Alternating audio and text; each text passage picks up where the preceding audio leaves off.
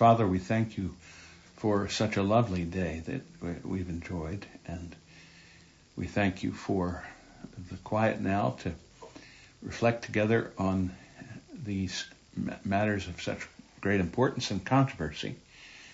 We do pray that we would come to the question in the spirit that the committee professed to come, both concerned for the truth, but at the same time to be gracious in its delivery and explanation and concern. And we ask that you'd sustain us in that over these weeks as we study, that we might be useful to be beacons of light and at the same time beacons of hope and encouragement. And we pray this in Jesus' name. Amen. All right. We are studying the report of the Interim Committee on Human Sexuality, a committee appointed by the General Assembly and who will deliver its report whenever the next assembly meets. It was to be at the last assembly, but COVID ruled that out. And we began our study by looking at the historical context, at the context of the whole debate and the historical background that informed the committee's work and its appointment. And then we looked at the preamble, the first part of their report. And as we did with concise theology, I'll start each time by asking if in the interim you have any questions about what we looked at last time, something that came up or something that you weren't satisfied with in what we talked about. Does anyone have a follow-on comment or question you'd like to raise? Dave, this is Paul Valstrak. Yeah. We missed last time, but have listened to the vast majority of it, the recording. But I did want to just ask, because I just don't recall if you addressed it, when the assembly receives the report, I can't recall. Is it voted on in any way as far as approval, or is it simply delivered? If the assembly is paying attention to our rules, it's simply delivered. We often have trouble with that, though, and people want to try and make amendments to the report, but the assembly can't amend the report at all because it's not the assembly's report. It's the committee's report being delivered to the assembly. The report will be discussed, but as they're making no recommendations except for one, there's really not much to debate further about it. The only recommendation they're making is that they be dismissed with thanks, which is the concluding recommendation of every study committee. So there'll be discussion about it, but there's no action required on the part of the assembly. Yeah, okay, thanks very much. Mm-hmm. Anybody else? All right, well, let me just review a couple of the most important points of the preamble. And that is this, that the committee wanted us to understand that the preamble and the 12 statements that we're undertaking a study of tonight are a summary of the committee's discussions and convictions. And these provide a theological and pastoral framework for all the other parts of the report. They wanted us to understand that the committee engaged in its most lengthy and precise discussions on these two documents, weighing carefully the most critical issues to provide biblical and confessional arguments that it is their hope will bring clarity and unity on these sensitive subjects for our churches, families, and friends. So that's just a reminder of how significant in the whole scheme of things, the committee at least, takes these 12 statements and the preamble. They also identified something that informed their development of their report. And that is, they understood themselves to have two tasks, a pastoral task and an apologetic task. A pastoral task to help people and encourage people to embrace the truth, an apologetic task to refute mistaken understandings and to set forth with good foundation the truth that the Bible teaches. Often in the church, those two tasks are put at odds with one another. And the committee wanted us to understand it was their determination to try and bring them together because both of them belong to Christian calling.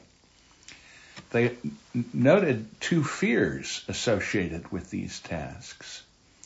One is the fear that Christians will be harsh and unfeeling toward people in the truth, and therefore kind of confirmed the culture's thought that Orthodox Christianity is really toxic. On the other hand, there's the fear that in wanting to be not harsh and unfeeling, but pastoral, that will compromise the truth and end up being of no use in defending the truth once delivered to the saints. And they also noted that typically one group feels one of those fears more than another, and it makes it complicated. But their determination, you remember they referred to Sinclair Ferguson's book, The Whole Christ, that the form of the 12 statements seeks to capture the grace and truth wholeness of the whole Christ. Each one of these statements is dual, associating one truth with a concomitant truth or teaching. The aim not to find some kind of middle ground, but rather to show the path of grace and truth. The paired truths, they think, help us to avoid the opposite errors of either speaking the truth without love or trying to love someone without speaking the truth. So that's just a reminder of the way the committee sees the materials that we're about to undertake our study of. And so with that, let's go to the first of the statements 1 through 3. We'll be looking at marriage, the image of God, and original sin. And what I'll do is just review the basic points of each of these paragraphs and then perhaps add a word or two of commentary or elaboration. So the first paragraph under marriage, there's 5 issues identified: the parties in marriage, sexual relations in marriage, the purpose of marriage, which they find is fourfold, marriage and redemption, and sexuality and sin. So, they affirm the historic Christian doctrine that marriage is between one man and one woman. Recall when we looked at this in concise theology, we said that this is in fact a creation ordinance. It's God's will for mankind that it be ordered this way, as it is rooted in creation itself. And they cite Confession of Faith 24:1 in their favor also, the Matthew 19 passage being Jesus' embrace of what's taught in Genesis chapter 2. But the confession has it that marriage is to be between one man and one woman. Neither is it lawful for any man to have more than one wife, or for any woman to have more than one husband at the same time. So there's an assertion of monogamy and a repudiation of polygamy. They note that sexual intimacy is a gift from God, and that it is to be something that believers delight in. A lovely passage in Proverbs chapter 5 cited. And then they insist that marriage was instituted by God, and what follows that is their identification of the purposes.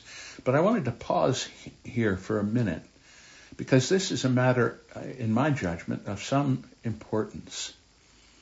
To say that marriage is instituted by God means, to put it another way, it's God's institution.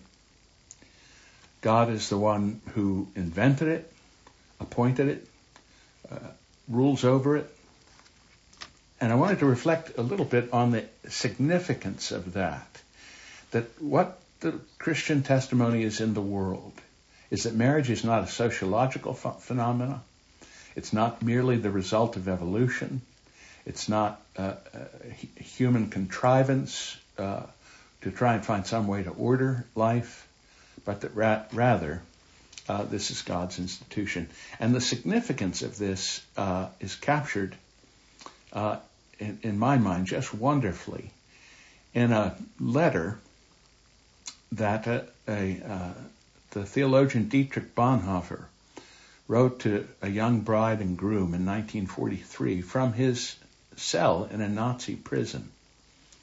The conditions making it even more poignant. But here's what he wrote. Marriage, he's writing to these two young people, marriage is more than your love for each other. It has a higher dignity and power, for it is God's holy ordinance through which he wills to perpetuate the human race till the end of time. In your love, you see only your two selves in the world. But in marriage, you are a link in the chain of generations, which God causes to come and to pass away to his glory and calls into his kingdom. In your love, you see only the heaven of your own happiness.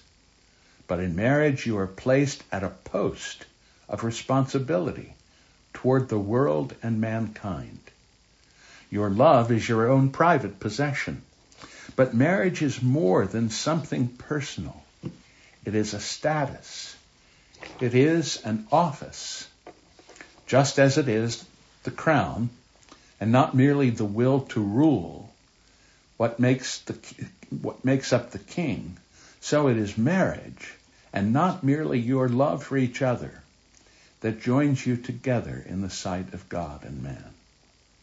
As high as God is above man, so high are the sanctity, the rights, and the promise of marriage, above the sanctity, rights, and promise of love.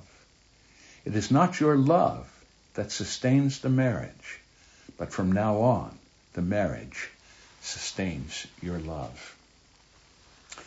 I think that's an extraordinary statement and recognition.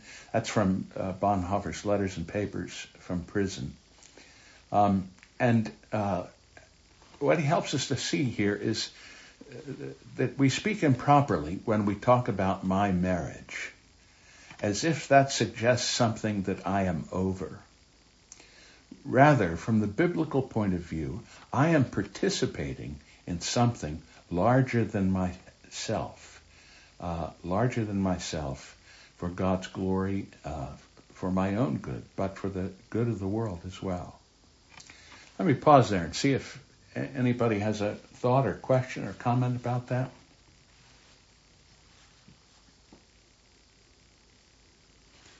All right, seeing none, I'll press on.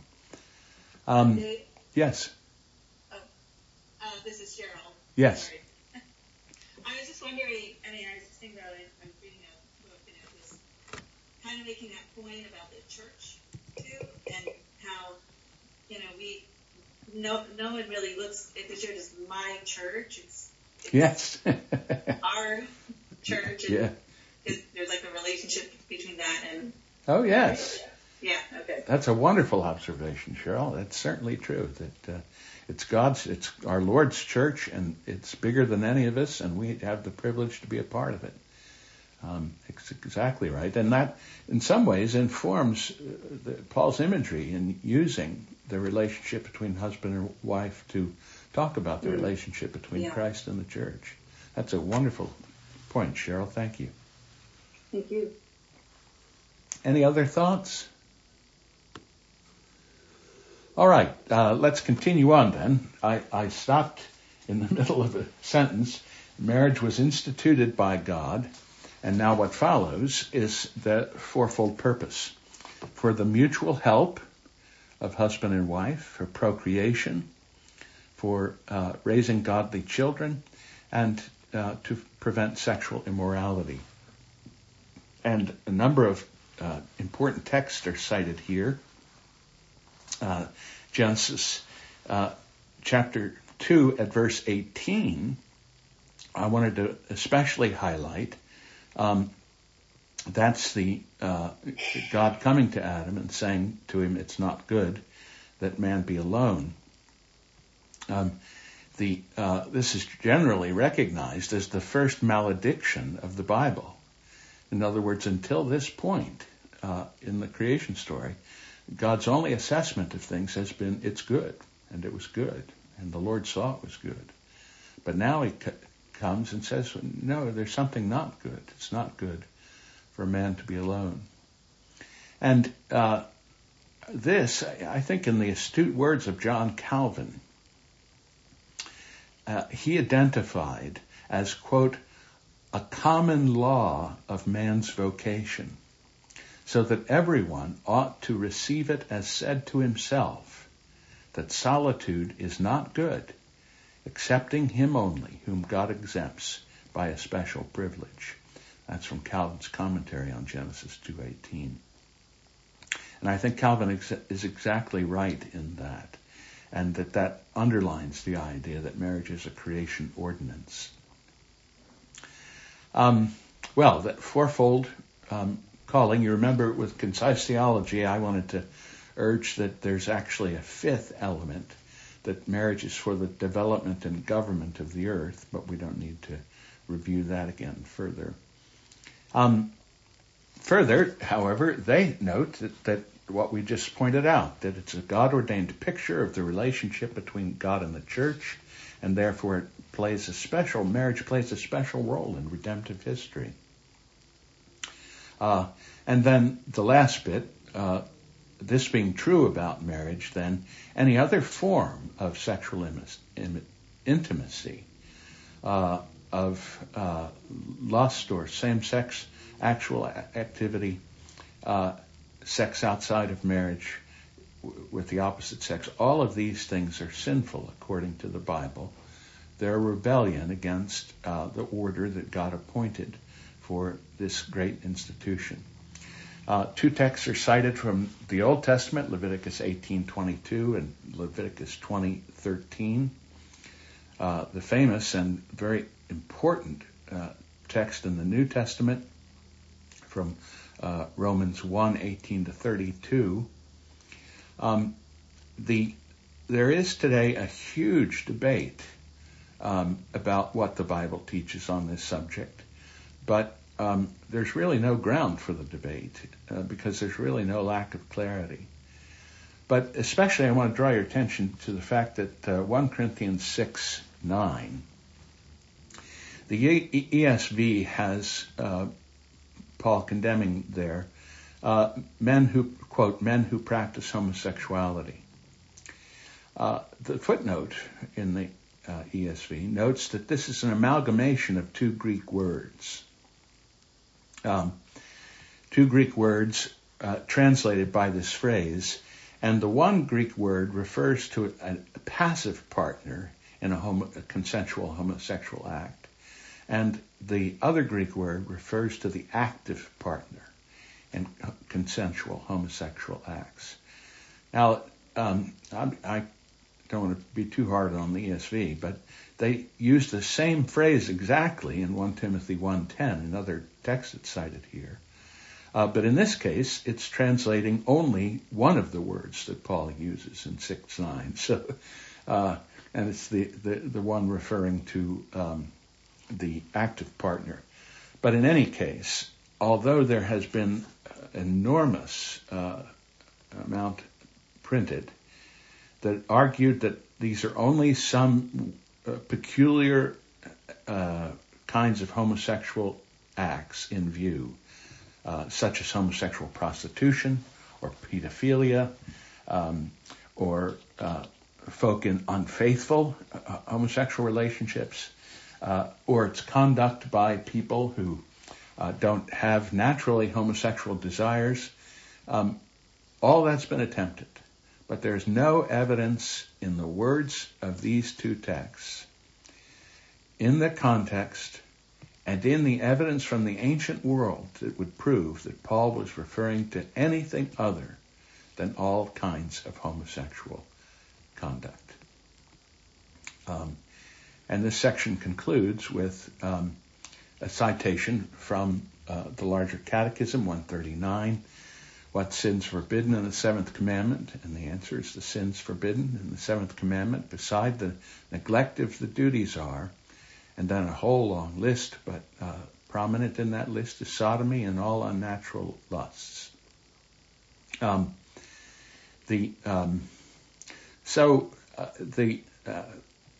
As I say, there's been a good bit of biblical debate, but there's really no ground for the debate.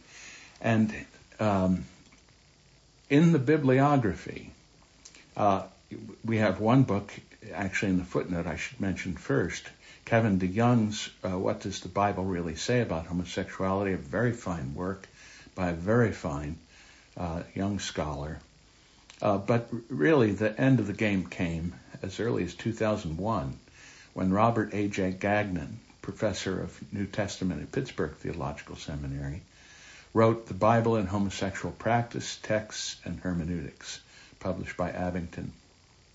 And this is just really the end of the story. It is commonly confessed to be the most thorough, the most critical analysis of all the biblical materials, plus extra biblical materials from both the Old Testament period and the New Testament period, to come to the conclusion that we've just insisted that Paul is referring not to other kinds of homosexual conduct, but all kinds. All right, the second paragraph then, or maybe I should pause there again and see if there's a question or comment. So the two books, especially if you want to pursue this further, the Kevin DeYoung, What Does the Bible Really Say About Homosexuality?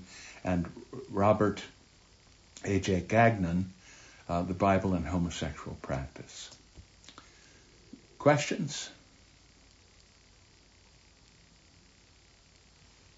All right, seeing none, I'll press on. So here we have the second paragraph for marriage, the nevertheless paragraph as they're typically introduced. And so here they're wanting to make some pastoral qualifications. The first is that they say that sexual intimacy in marriage isn't a cure-all for every problem. It doesn't mean that you won't have temptations apart from sexual intimacy in marriage if you're married. It doesn't mean that all sex within marriage is sinless. And they cite here our confession of faith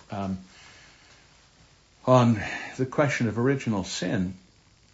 And the section cited says this corruption of our nature during this life, that is the corruption of nature that we come into the world with, during this life remains in those who are regenerated. And although it is through Christ pardoned and mortified, yet both itself and all the motions thereof are truly and properly sin. So the point is that they want to make it plain that believers, even in the context that God has appointed for marriage, are not going to be free from the battle against sin, whether within or without marriage. And so there is a confession that every one of us stands in need of God's grace for sexual sin and temptation, whether we're married or not. And furthermore, they want to make plain that sexual immorality is not an unpardonable sin. And they make reference, almost quoting it word for word, but they make reference to the Confession of Faith 15:4. There is no sin so small it does not deserve damnation, and no sin so big that it cannot be forgiven. There is hope and forgiveness for all who repent and turn to Christ. So that's the first one. A very important point, setting the stage for this whole discussion. Very succinctly done, but I think saying the things that need to be said. Questions, comments, reflections on the first of our points?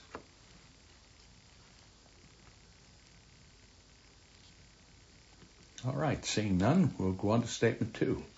Dave, go ahead, Cheryl. Oh, no, go ahead. Well, I was just going to ask, it's more on the first point, but, you said that there's effectively no real argument that as to the Bible's teaching on this topic. But, here we are with a report that's having to lay out these matters. So it does seem like there is some sort of debate. I take it that that the debate is not so much being fought over actual interpretation of texts, because that's your point is that really fair interpretation doesn't reveal any genuine ambiguity in the Bible's teaching. But what it does, I won't say it begs the question, because lightning would strike. That's good. I'm glad to hear that. It does raise the question, why are we here then? Well, the critical point you're neglecting is the qualifier for argument. I said there's no real argument. I didn't say there's no argument. There's argument coming out your ears. And there's been paper and ink and all kinds of things spilt. But when I say there's no real argument, not by anybody who takes classic hermeneutics and classic understanding of biblical interpretation, and it's all special pleading and trying to read things into texts. And that's why the church hasn't had a question on this ever. So where we are today is that there are people who would like to make a case. But I'll put it this way. The thing that's really interesting is the case is so strong that, you remember I talked a little bit about that Revoice conference that was at somewhat the heart of stirring up all of these issues. And I didn't want to go into it in very great detail, but I can add this further observation that today there is a profound attempt by folks, authors and advocates, to say I can be a Christian and a homosexual and practice my homosexuality.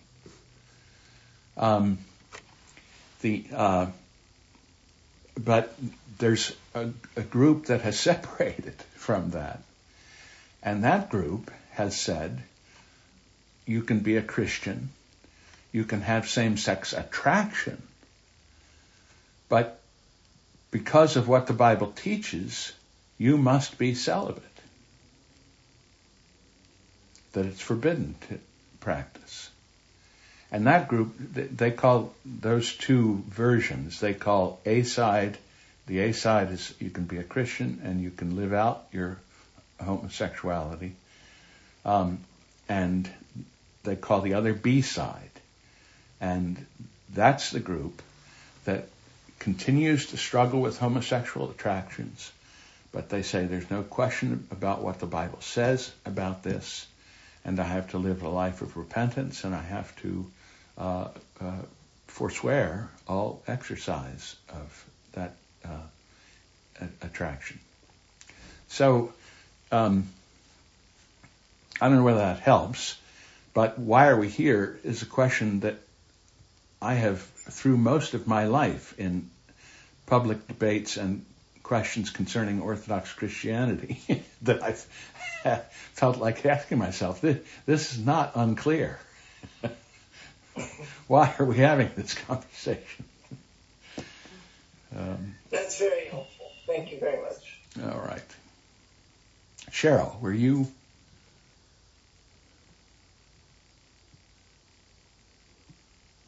I'm sorry. It's all good. Never mind. Oh, all right. Thank you. Anyone else? Dave, this is Tom Jipping. I had a thought. Yes, please. Kind of combining a couple of the elements that you were just referring to. It would be one thing if there was an ongoing debate, throughout the history of the church, and kind of a nagging issue, and it would just sort of perpetuated itself. But as you say, this is at the same time on the merits clear biblically, but also it's very recent. The debate itself has not existed until the last maybe several decades. So in other words, they're on the merits of the debate, whenever it has taken place, the things that you're outlining and that the report outlines in terms of the Bible's teaching remain true, and those have never changed, of course.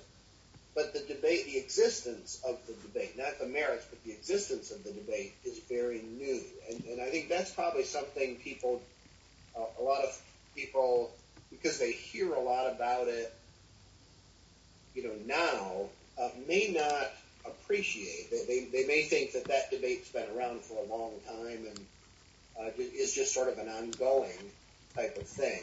But it's not only recent, but it's also manufactured in the sense of it was, created for a purpose. Right. Great point. Those two elements together, the merits of the issue, and I have both of those books you mentioned, Gagnon's, and have read. Why do I forget his name? Kevin? The other author, Kevin Diaz. Yeah. And that's a great combination of books. One's very scholarly, and the other is much more accessible for a broader audience. But, so there's certainly that on the biblical issue, but I think people need to understand that the debate itself, and to me, that also goes to the merits. That doesn't necessarily mean automatically that one side prevails just because it's been the dominant side, for a long time. But it's worth noting that, in fact, these issues, it hasn't been an issue for 95% of church history. Yes. Great points, Tom, both of them. Thanks for bringing that up. Steve? So actually, it's Molly. Oh, Molly. Going back to Paul's comment, and when you were talking about the two sides, the A and B. Yes. With regard to B, would it be true then to say that the problem is sometimes outside of his or her control?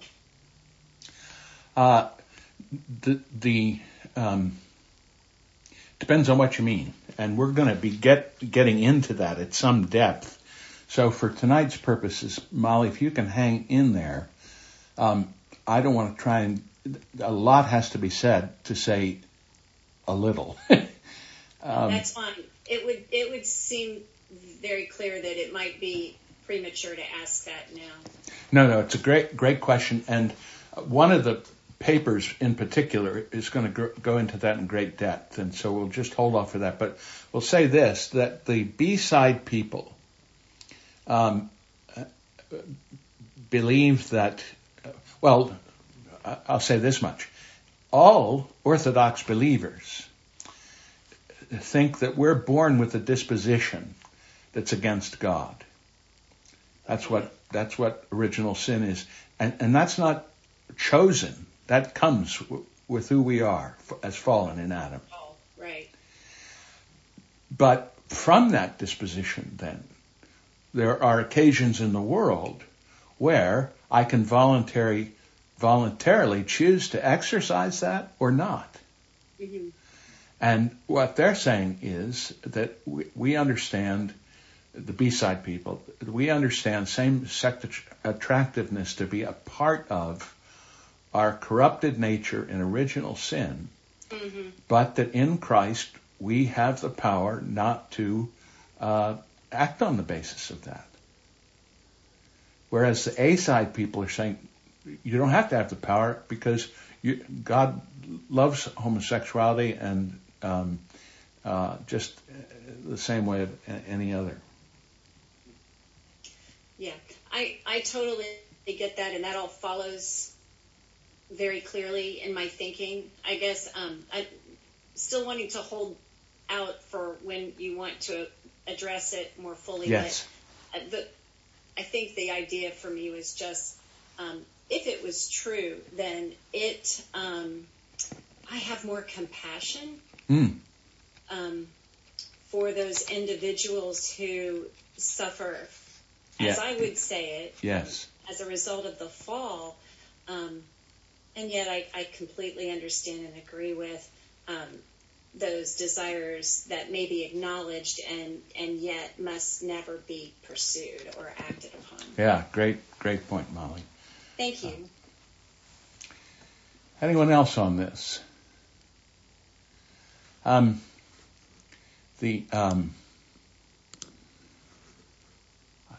Somebody, who was it? Fred and Kathy asked for the book titles that I mentioned, and I've put them in the chat. For some reason, it went in twice, but you could read Kevin's book twice, so there you have it. So let me press on. Statement 2, the image of God.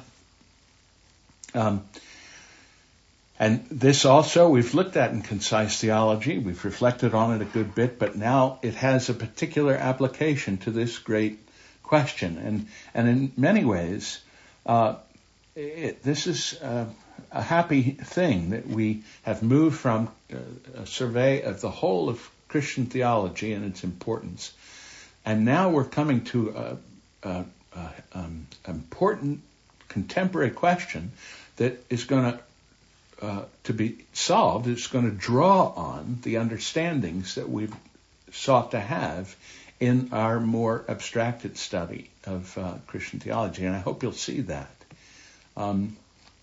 But in any case, all human beings are created in the image of God as male and female, according to the Scriptures. And the significance of that isn't lost on us. It doesn't need to be too much more said. But then the next sentence is more interesting in a way. We recognize the goodness of the human body and the call to glorify God with our bodies. And we might ask ourselves, why? Why does this need to be said? And I think it's worth asking because it helps to undo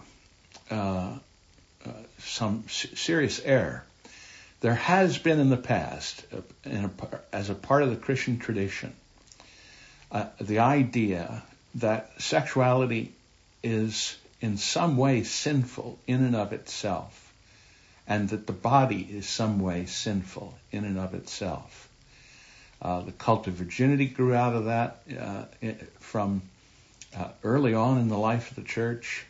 The notion of priestly celibacy has grown out of that idea, and a basic loathing of our own human nature and the sexual relationship at times in certain communities that made sex something to be endured in order to procreate. And that was rooted in some false philosophy that early on got mixed in with Christian thinking from the Greek world.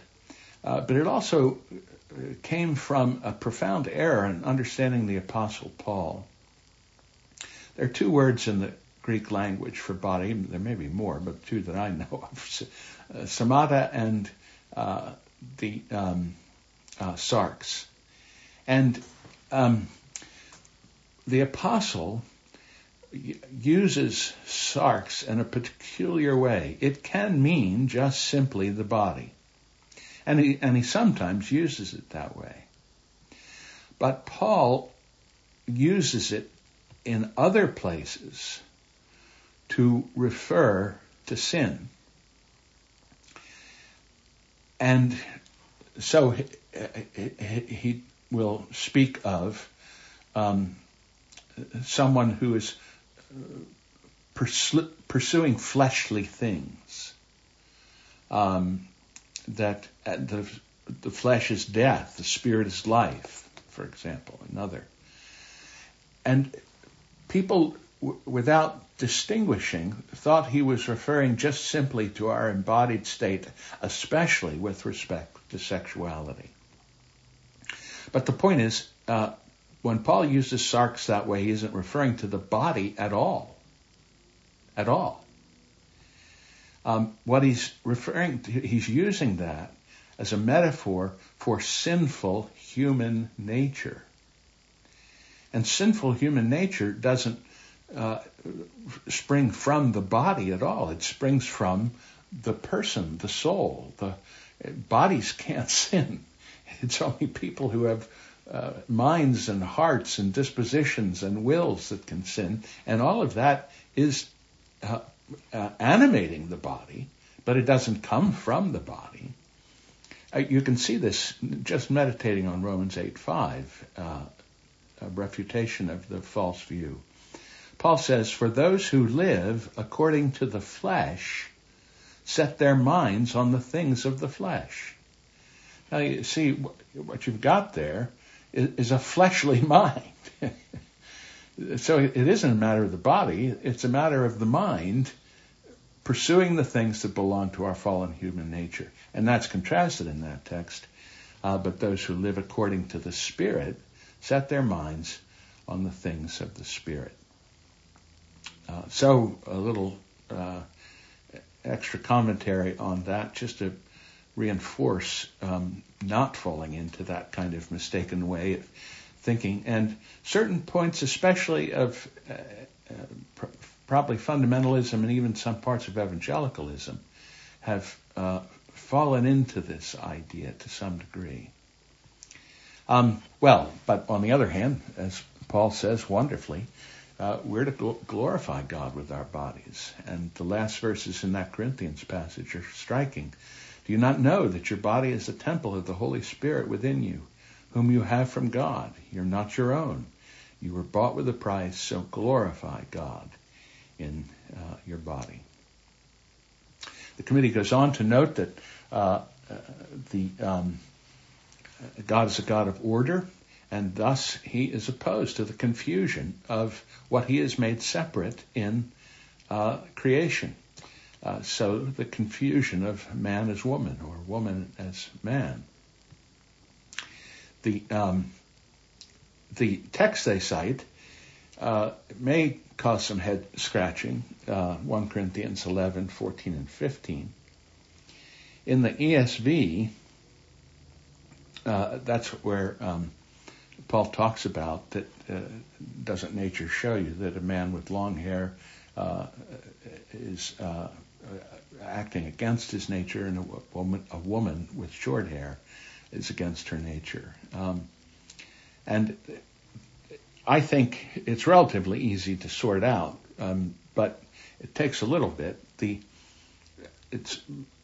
note in the ESV study Bible does a very good job putting it concisely. They say this: although the norms of appropriate hairstyle and dress may vary from culture to culture, Paul's point is that men should look like men in that culture, and women should look like women in that culture, rather than seeking to deny or to disparage God-given differences between the sex. So there may be great variety in what those conventions are, but whatever they are, the Christian is called to acknowledge them for the sake of acknowledging the increated difference between men and women.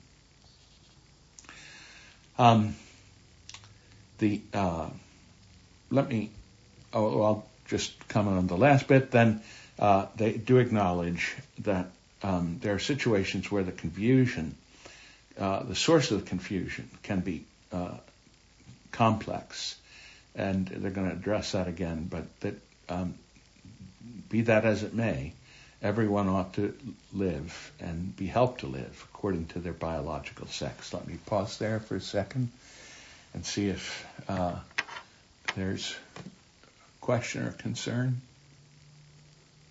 Sometimes the Puritans get lumped in with that, what you're saying about holding the negative views of the body, and right. I never picked that up from them. No, you don't.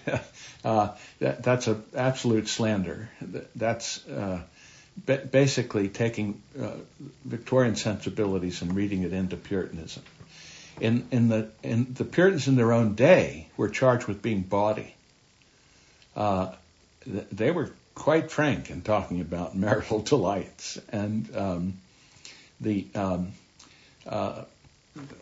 fact, John Gerstner used to lecture on certain elements of Puritan cultural life, and when he'd get to the questions of sexuality, he'd say, "There's no question in this. Puritans had all the fun." So that was his comment. I don't want us to get off track, but why do you? It just seems like the popular view of Puritans is so different from who they were. Yeah, it sure is. Although in our time, a great deal of work has been done to overcome that. It's just it doesn't get down to popular culture. But when I was a much younger person, there weren't the resources available. But people like J.I. Packer and Leland Ryken and a host of others have done much more close studies on Puritan cultural engagement and conceptions, and they've shown it to be just a falsehood. All right, let's go on to the negative. I got to watch my time here. Here's the plea now for being pastoral with respect to these truths. That we have a calling to be compassionate with folk who may be sincerely confused and disturbed. And in that, one of the texts they cite is, I think, one of my favorite texts, as having served as a pastor myself, and that is if I can find it here.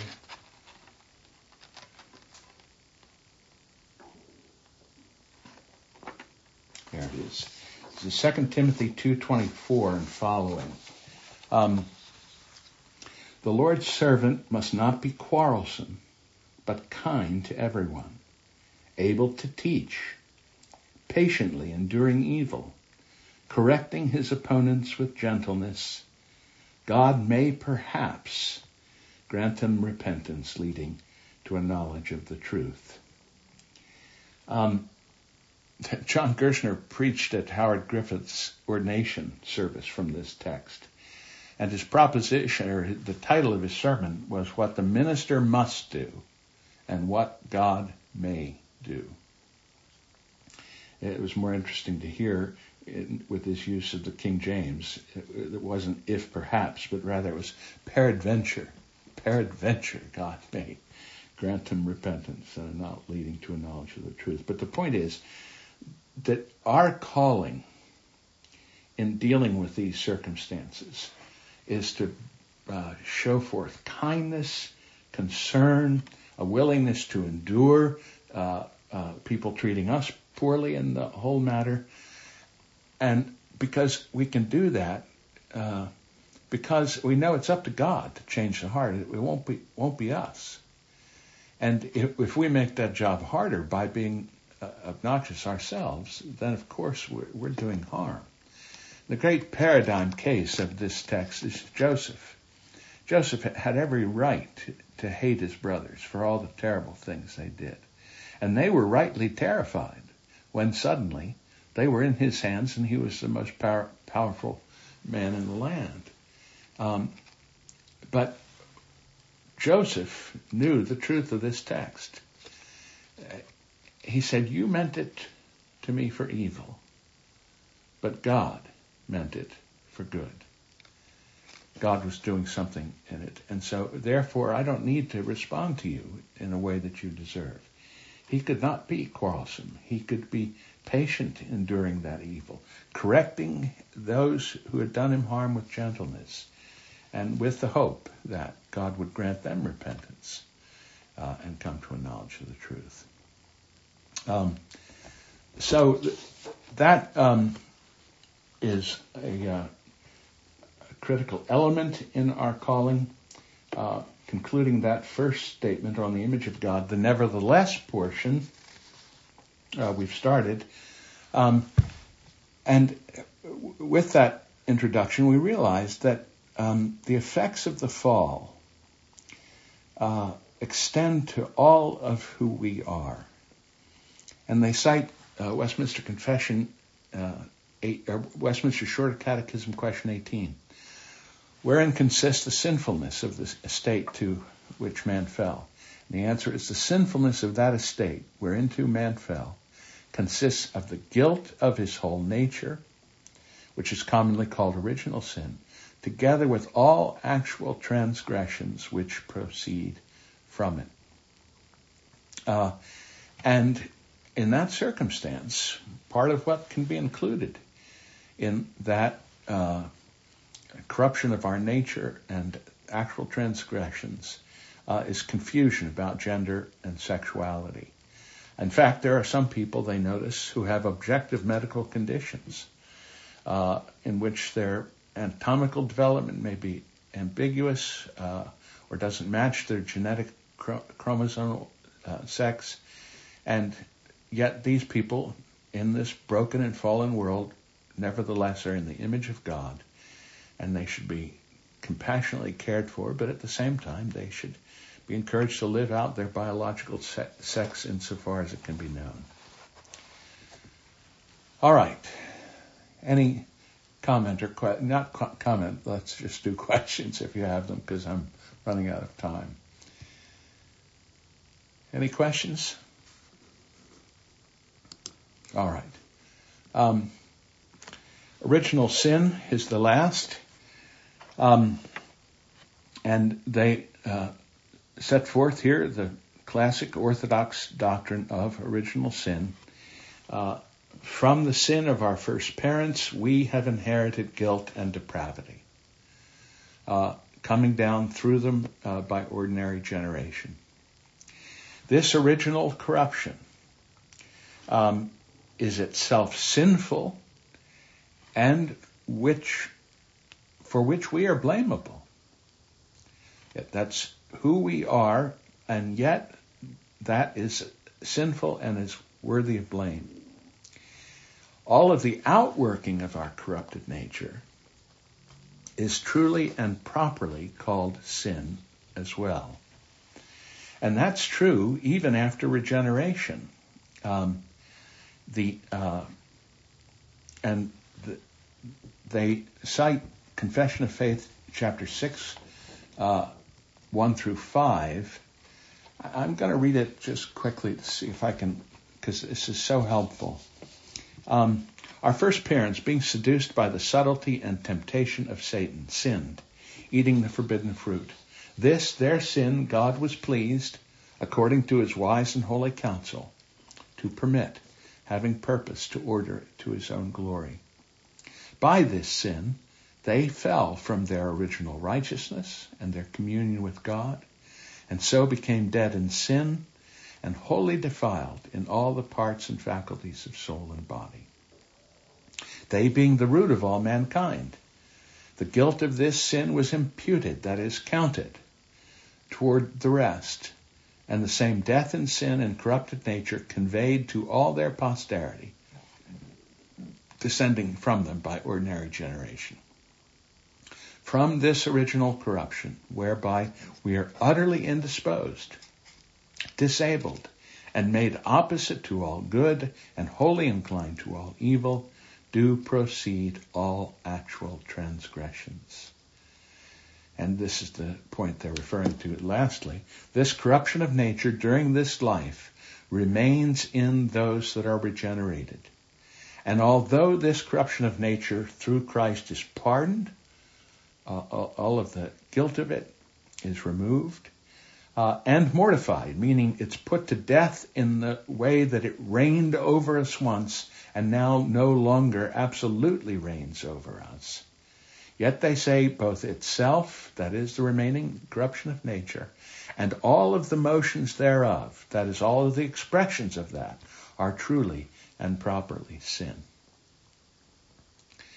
So, their assertion is that sin, original and actual, deserves death, makes us liable to the wrath of God, and we're called to repent of sin in general, and to repent of particular sins, that we ought to learn to grieve for our sin, hate our sin, and turn from it unto God's mercy.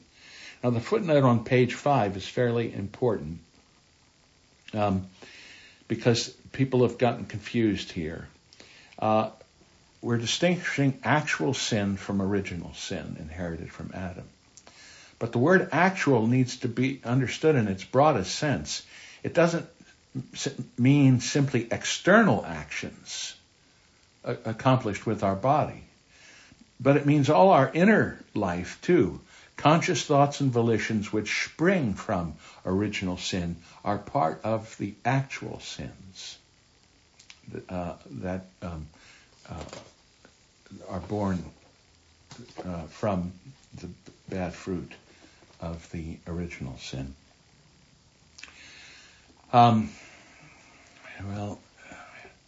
So we're to be repentant.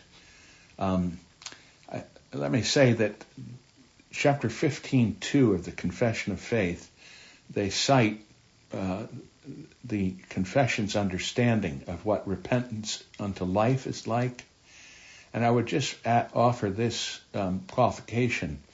This description is what we might call conversion repentance.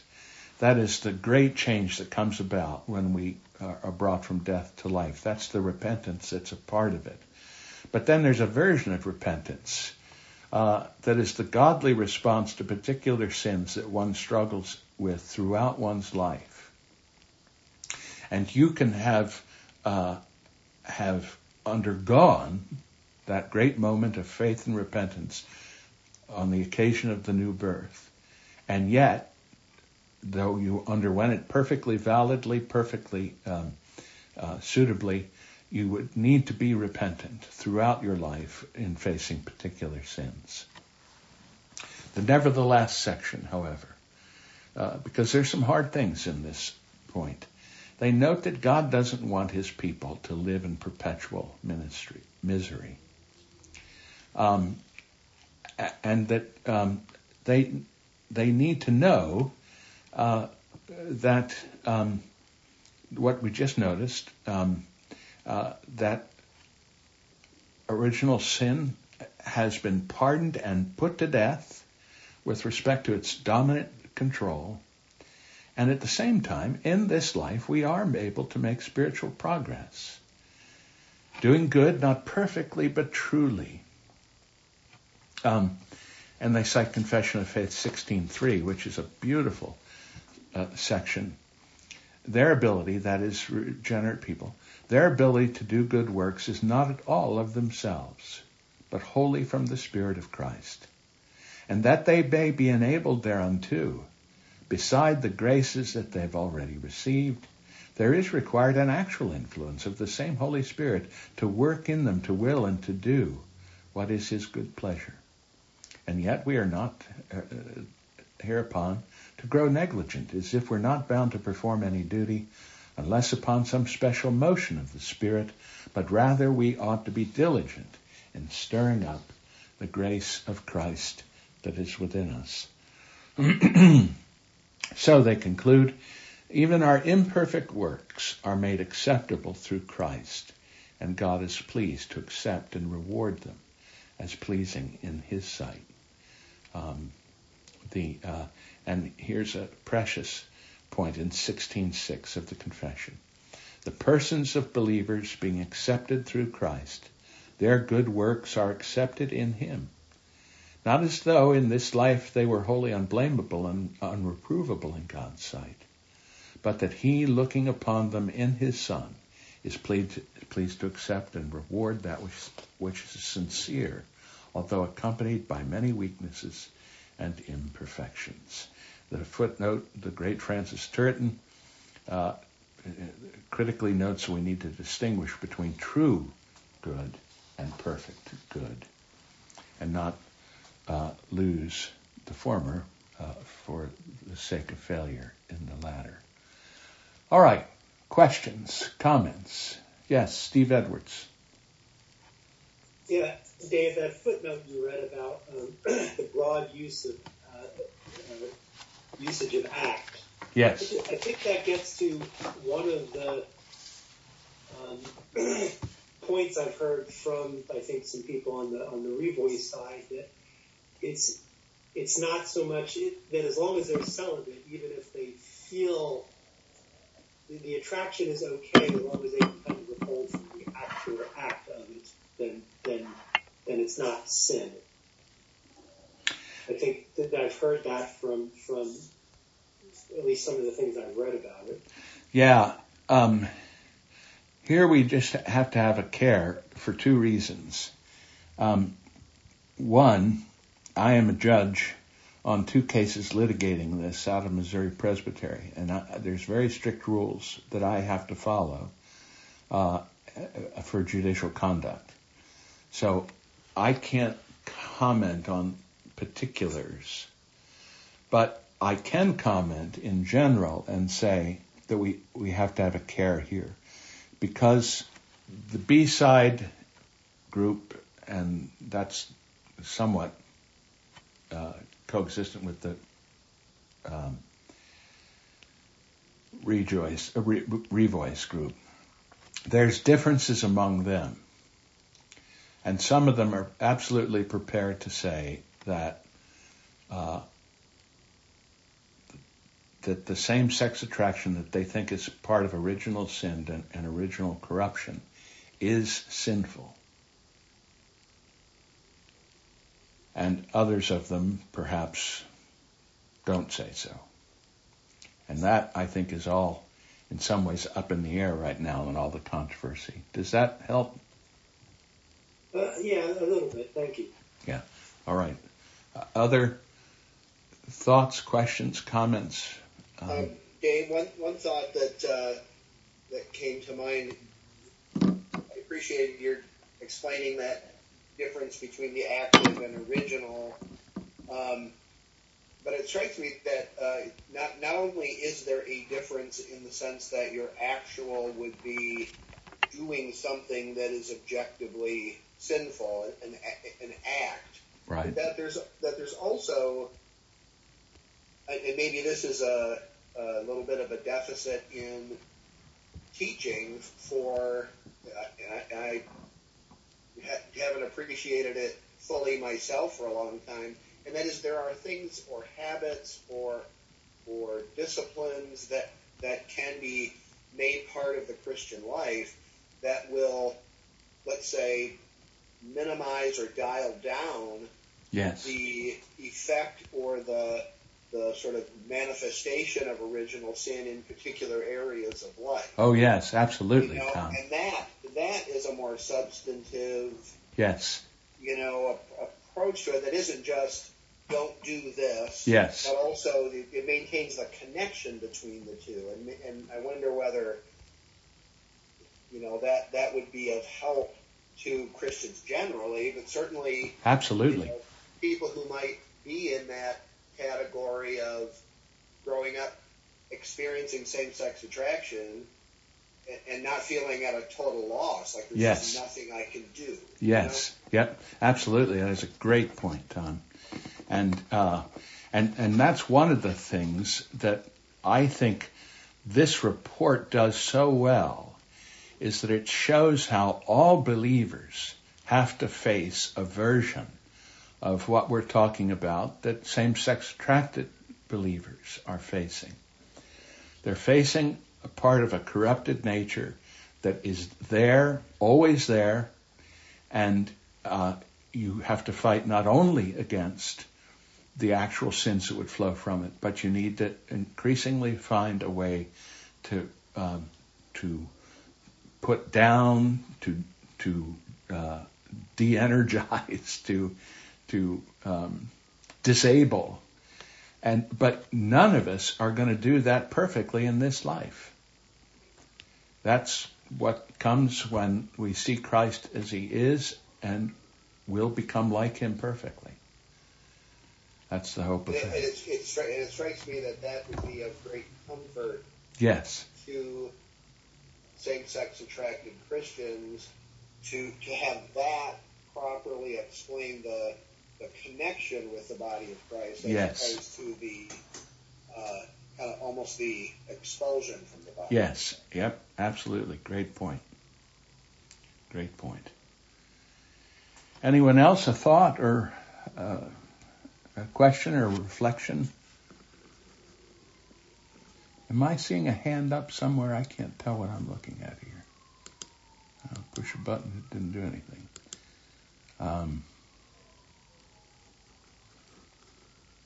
Steve Edwards still has his hand up. I don't. Maybe he has another question. Oh, Steve, do you have? No, I just turned it off. Sorry.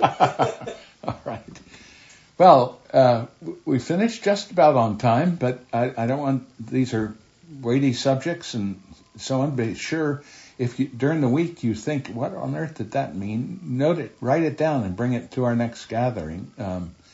So that you can raise it, because if you have a question, I'm sure others would too, and it would help to have you raise it. But thank you all for participating tonight, and I'll look forward to us being again next week. Let me pray for us. Father, we thank you for the wonderful gift that marriage is, and that it's not ours but yours, and that you graciously call us to be participants in the normal course of things, and yet you have made a family of families in your church that all, regardless of what state of life we're in, can be embracing the good. And we thank you for the fact that we're created in your image and created male and female, and that you intend those distinctive characteristics to be for your glory and for our good, and that you mean for us to embrace them and live them, and yet help those who are feeling brokenness in this broken world. And we grieve at the thought of our first parents and their rebellion against you, and how we've all been brought into that sinful rebellion, and yet we are so grateful that this becomes the occasion for a second Adam, who does not fail, but in fact who offers himself as a sacrifice to take the penalty of the broken covenant and to earn for his people the rewards and promises. And Father, we thank you that our calling now is to live for that second Adam, Jesus our Savior, and to follow him in the way of grace and truth. And we pray you'd help us to that end for his sake. Amen.